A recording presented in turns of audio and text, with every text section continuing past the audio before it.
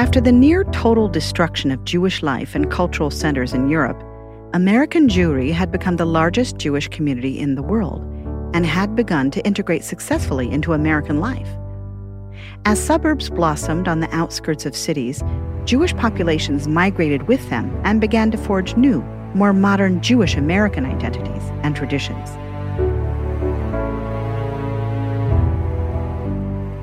Hi, this is Julie Gray, and these are the true adventures of Gidon Lev. Israel, a great source of hope and pride for American Jews, with its kibbutz system of secular, earthy ideals of communal and agrarian life, was an attractive destination for many young American Jews who saw an opportunity to be a part of history and join the movement of a renewal of Jewish life and thought. New arrivals were an important part of kibbutz life, injecting kibbutzim with a fresh energy and enthusiasm. Sparks of both romance and disagreement flew as different personalities encountered one another in such an intense, exhilarating environment. In fall 1963, a vivacious, red-headed American woman arrived on kibbutz Hazoreah. Naomi had come to Israel with her identical twin sister Paula, and the two decided to live on different kibbutzim to foster more independence from one another. While the two had grown up with Jewish cultural traditions like celebrating Passover and Hanukkah, theirs was a secular home. Naomi and Paula had heard much about Israel through a family friend, and after much discussion, decided to take a gap year ahead of college. They were part of a wave of American youth who headed to Israel in the 1960s to explore their Jewish roots. The two energetic young Americans had come from the rural, foggy coast of Northern California and were fresh out of high school. Being part of a kibbutz, which was such a radical social experiment, and being so far from home was strange and exciting. For Naomi, the culture of kibbutz Hazoreah was quite an adjustment. The kibbutz, founded by the German Werkleute movement in 1936, was known for its yekes ways, intensely ordered and disciplined. For Gidon, this environment was perfect. One of Gidon's passions was Israeli folk dancing, which he had learned and taught in Canada and continued to teach at Hazoreah, and for years afterward. He was a nimble dancer and loved the feeling of camaraderie and the raised spirits of the dance.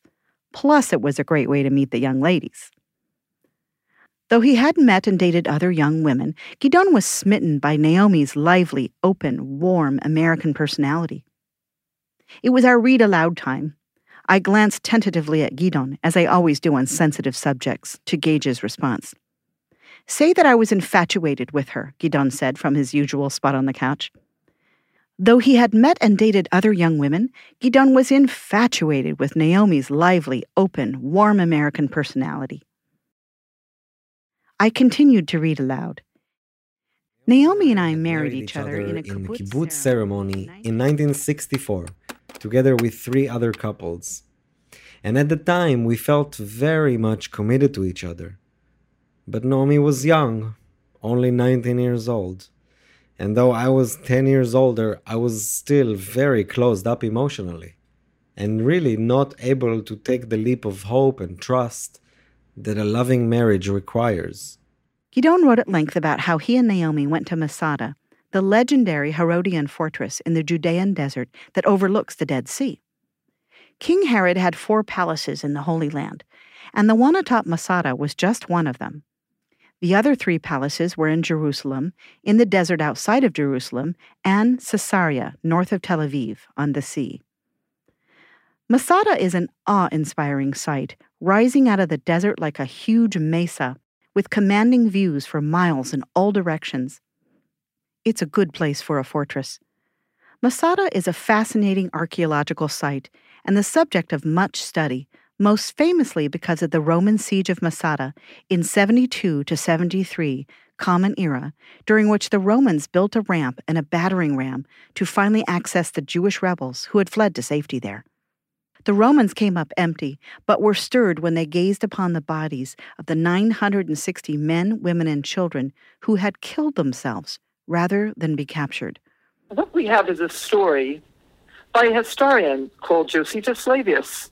And the thing about it is everyone wants to know, does he exaggerate? Does the story have proof? Can we prove the elements?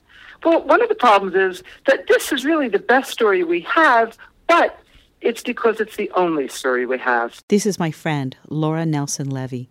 She's been a tour guide in Israel for over 35 years. The $64,000 question. Did this event, this mass suicide at Masada, happen or not? Well, Julie, the first answer, of course, is I wasn't there. I think what's important to look at is, one thing is, what evidence is there of the story?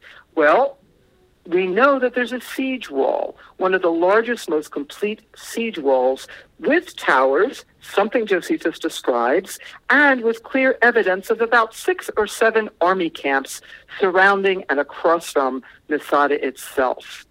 What's also been found is an artificial mound that's referred to as the Roman ramp. How do we know it's artificial? Because you can still find pieces of ancient wood on a ramp that clearly was built on top of a natural slope of the mountain. And Josephus told us all the details. 963 people, the 10,000 Jewish slaves built it, 15,000 Romans surrounded and bring up their Roman weapons of battering rams and so forth. Does he exaggerate his numbers? Probably. But is the essence of those facts there? They are indeed.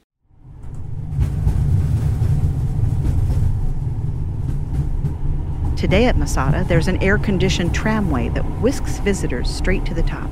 But that wasn't built until 1971. When Gidon and Naomi visited, they had to set off at 4 a.m. to avoid the heat of the day, bring plenty of water, and navigate the narrow and dangerous hike up the snake path, which gains 980 feet in elevation. In the 1960s, there were extensive excavations in conjunction with Hebrew University and led by famed Israeli archaeologist Yigal Yadin, who also just happened to be the former military chief of staff and the head of operations in the 1948 war. It was Yadin who greeted Gidon and Naomi when the two reached the top, no doubt breathless, sunburnt, dirt-smeared, and sweaty. Yadin warmly welcomed the young couple, who were stunned to meet such a famous figure. Yadin then remarked on the weather and assumed the two were part of the dig at the cistern. Gidon and Naomi nodded in the affirmative, sidled away to pretend to be archaeologists, and then melted into the dun-colored rocks along with everybody else. They spent a few hours looking around before hiking back down and camping under the stars near the lush waterfall and pools of the oasis of En-Gedi on the shores of the Dead Sea.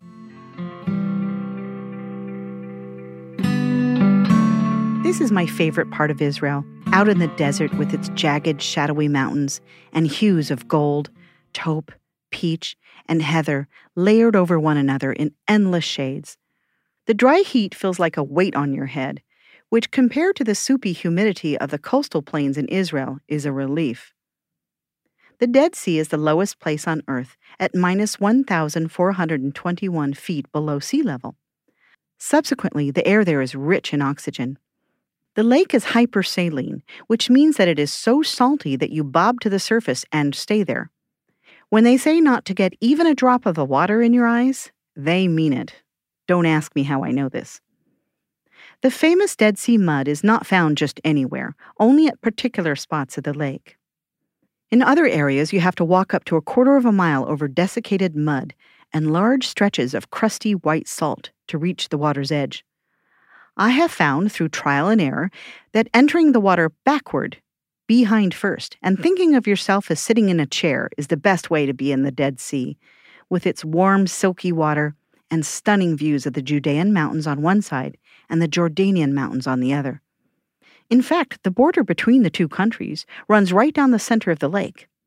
At night, the glittering lights of small Jordanian villages are visible, strung along the mountains and going down toward the water.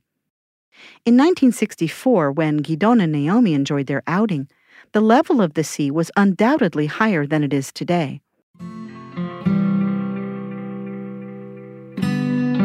For the past few years, the Dead Sea has been shrinking at an alarming rate, and there are, resultingly, sinkholes on the road that surround it, a subject of great ecological concern in Israel and in Jordan, and among the drivers of cars.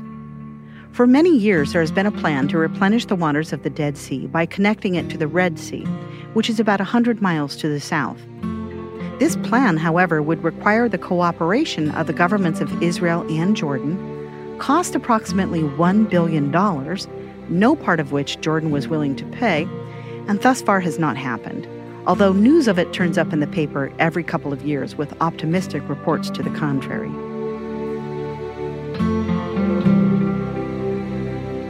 Gidon and Naomi also traveled to the Negev desert to see the craters in that sprawling, parched moonscape that occupies the majority of southern Israel. Crater is a little misleading, sounding more like a place where a bomb or a meteor made impact. These craters were caused by erosion due to rising and falling geological rifts, ancient seas, and millions of years. Israel has one large crater, Maktesh Ramon, and two smaller ones. Standing on the edge of the 24-mile-long Maktesh Ramon is an almost spiritual experience.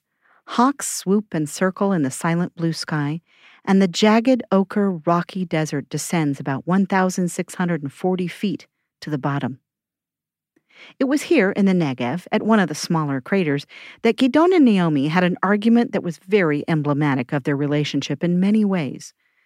Gidon had, quote, misjudged the distance and hardship and hadn't brought enough water, end quote. Naomi, by then pregnant, was very upset. To put it mildly, Gidon scrawled on the side of the page. I could only imagine. I would have been pretty upset too. When it came to his relationship with Naomi and the tragic direction it took, I understood why Gidon had not wanted to think more deeply about this period of time. It's painful to dig into the past. Back in 1964, the year they married, although Naomi and Gidon enjoyed a strong physical attraction and shared many outings and hikes, the tension between the two was already evident.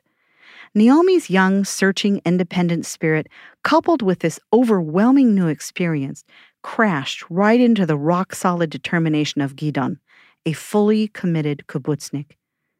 Naomi was trying to find herself by working in the nursery, orchards, and the fields in a new country very, very far from home. Gidon was no longer a shy, out-of-place boy.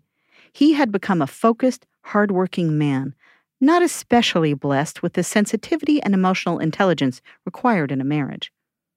Neither understood the past traumas of the other, nor did they discuss them. In that time and place, on a kibbutz after the war, and just before the swinging 60s, looking back was not as important as looking forward.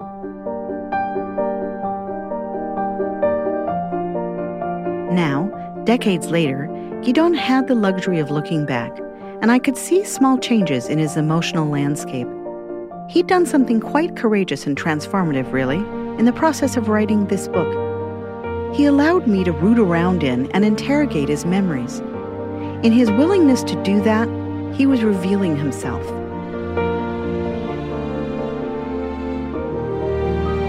Yet still, for a person who joked about the Yeka environment on Hazorea, Gidon was most decidedly himself a Yeka.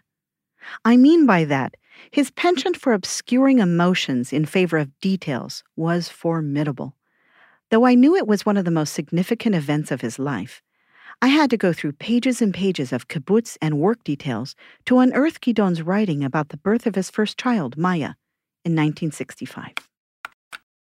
On the evening before Pesach, Passover, during the harvesting of the winter wheat, the entire kibbutz went out into the fields, including Nomi, who was due to give birth at any moment.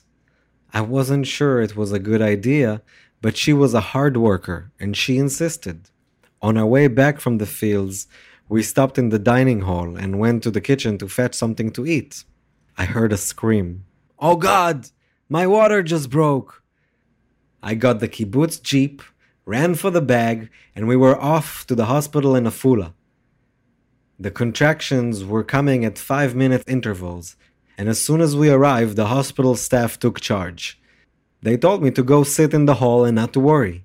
I was so excited, I could hardly believe it was happening. In the early hours of the morning, of April 18th, 1965, Maya was born. A beautiful baby girl. It was a great joy for both of us, and I loved to participate in taking care of our lovely little baby. At that time, Naomi and I lived up on the hill, quite a distance from the baby house. So at night, I would go down and change diapers and feed Maya the night bottle so that Naomi could get a good night's sleep. My mother came to visit us. It was her first grandchild, and I remember we went together to a lovely swimming place in Bet She'an Valley for a picnic.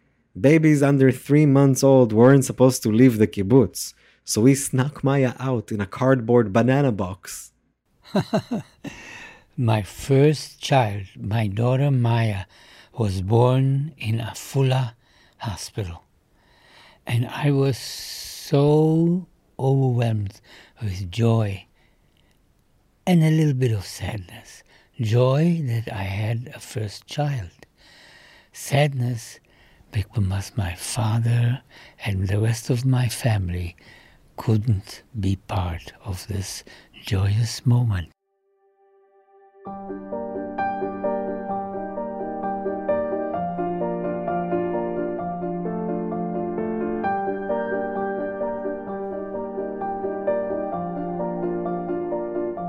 It was yet another oppressively hot summer day when Gidon took me to visit the kibbutz where he, Naomi, and Maya moved to in 1966, when Maya was just a baby. Kibbutz Zikim is nestled on the Mediterranean coast, about 6 miles south of the seashore city of Ashkelon, where archaeological digs have revealed carbon-dated evidence of a Neolithic settlement almost 10,000 years old. The city was once a seaport, wrested from the Canaanites by the Philistines, the arch-enemy of the Israelites. 8 miles north of Ashkelon lies another ancient Philistine seaport, today the largest seaport in Israel, Ashdod. This is said to be the place where the Philistines, having previously captured the legendary Ark of the Covenant in battle, then hid the cursed object until a plague of mice and epidemic of tumors beset them, after which they promptly returned the Ark to the Israelites. Outside of Indiana Jones, maybe, nobody knows where it is to this day. Established in 1949 by Romanian Holocaust survivors and members of Hashomer Hatzair, Kibbutz Zikim borders the Gaza Strip. The day Gidon and I visited, the barrier wall and buildings in Gaza City were just visible through the shimmering heat and thick smoke. As Gidon and I arrived at the kibbutz, firefighters were everywhere trying to beat back the flames. Thousands of acres of land were burning throughout southern Israel as Palestinians in Gaza protested their terrible conditions by sending kites and balloons tied to rudimentary incendiary devices and flammable materials over the barrier wall to set the fields afire. In a cycle as regular as the seasons, the country was on fire once more. Zikim, which means sparks, was aptly named. The name came from a quote by Alexander Pushkin, quote, "From sparks shall come a flame," end quote. Pushkin had no idea just how true this could be, figuratively and literally. As Gidon and I toured the quiet, smoky kibbutz, it was clear to me that the place had seen better days. The grass was lumpy and dry, and evidence of its nearness to rockets coming from Gaza was everywhere. Emergency bunkers dotted the kibbutz, where reinforced concrete protected communal buildings. While previously an agricultural kibbutz, today Zikim is semi-privatized and manufactures mattresses. The dairy where Gidon worked is still in full use, though, and we found our way to it by the pungent odor. I refused to get out of the car. This was not the first dairy Gidon had taken me to. During such visits, he beamed with pride as he viewed the cows calmly chewing their cuds or lined up at milking machines, while I tried to be interested, meanwhile thinking that this was gross, stinky, and inhumane. Be that as it may, whenever we're near a dairy barn in Israel, Gidon pulls over and wistfully takes it all in. Very often, he is recognized and greeted with backslaps and shouts by barn workers who remembered him from his younger days on and off the kibbutz, as a dairyman and later as a milk tester of hard-working repute.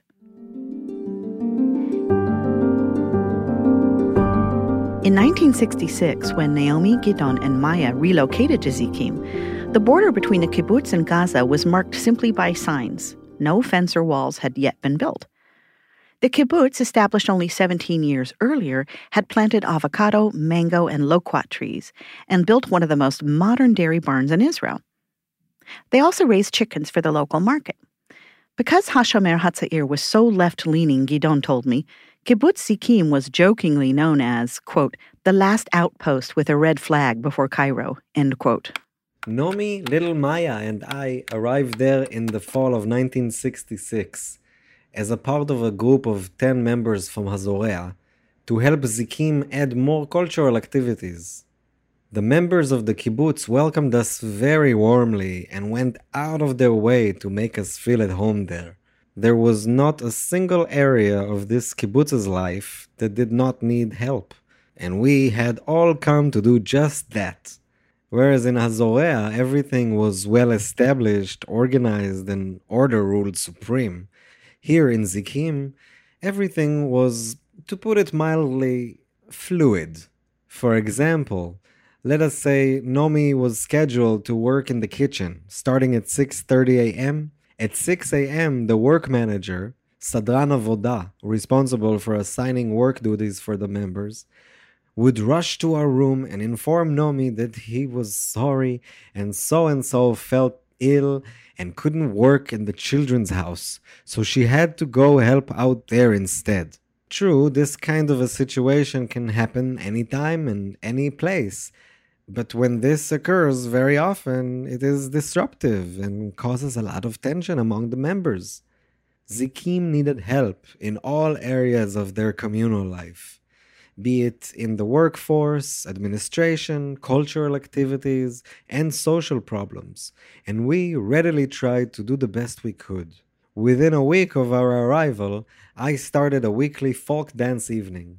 Nomi and I both helped to plan and participate in cultural activities, such as organizing holiday celebration and Friday night Oneg Shabbat activities. For the two of us, it was challenging and felt as if we were starting anew, not only in general, but also in our personal relationship, which took a turn for the better. We felt good and were happy.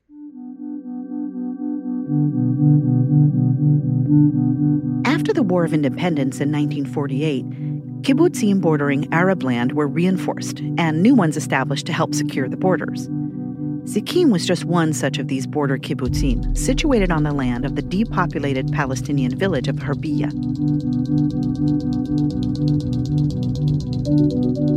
They weren't depopulated, they fled, Gidon interjected. Here we went again with this argument. I asked Gidon whether it ever struck him as odd that the kibbutz was located on a former Palestinian village, or whether the conditions in Gaza ever niggled at his conscience. With so many refugees crowded into a too small space, so near to the bucolic kibbutz. Gidon replied vehemently, I came to this country almost 60 years ago, and my idea of a country and Zionism and socialism and democracy and equality was at the top of my beliefs. I had no qualms about going into the army. I felt we got this piece of land, and I was prepared to defend and die for it. Okay, I said, weighing whether to dwell on the subject. I knew that Gidon is a liberal thinker, and I knew that he came by his point of view the way we all did, through life experience. I decided it's just not worth beating Gidon over the head about not just the larger picture between Israelis and Palestinians, but also the proximity of Gaza to Zikim and what he should have been thinking about or doing, according to me.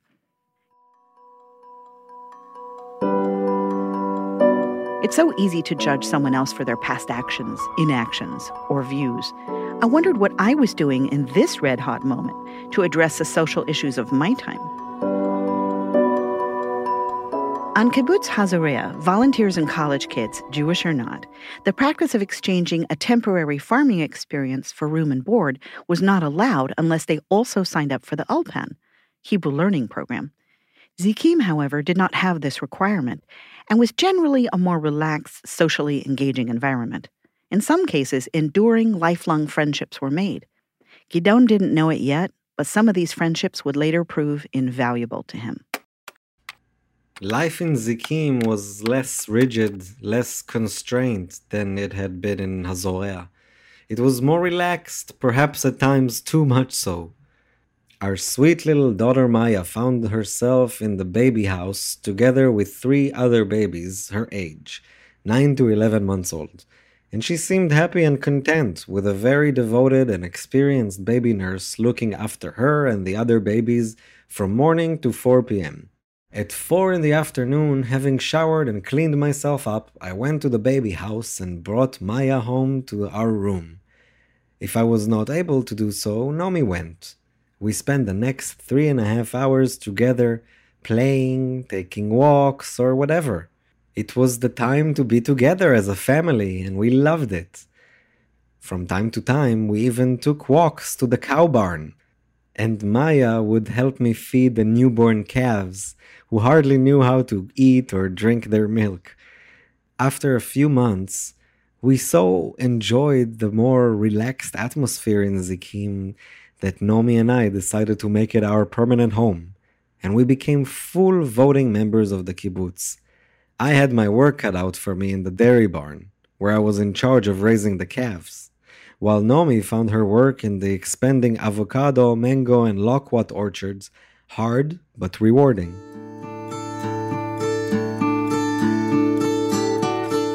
One day, Gidon and I took a break from working on the book and went to Mini Israel, a kitschy theme park that boasts a walkable map of the country of Israel in miniature.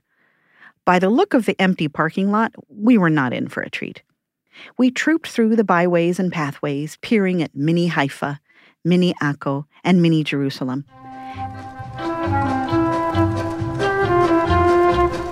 The kibbutz section was big, probably the most developed, with tiny orange orchards and barns with mooing cows and little people dancing the hora.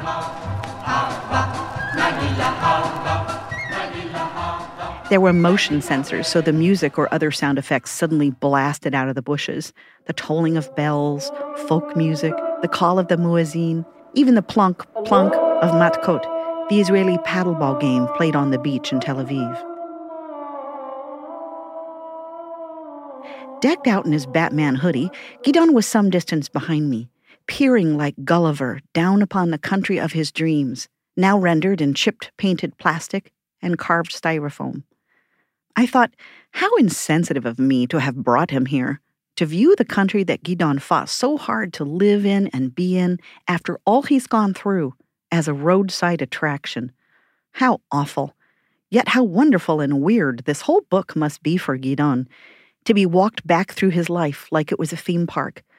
The Holocaust trauma, the kibbutz world, the marriage experience, the 6-Day War. I went to Gidon and took his arm. Let's get going. He looked at me brightly. I'm just amazed by this. He pointed to the teeny model of Masada. Look, the cistern is right there.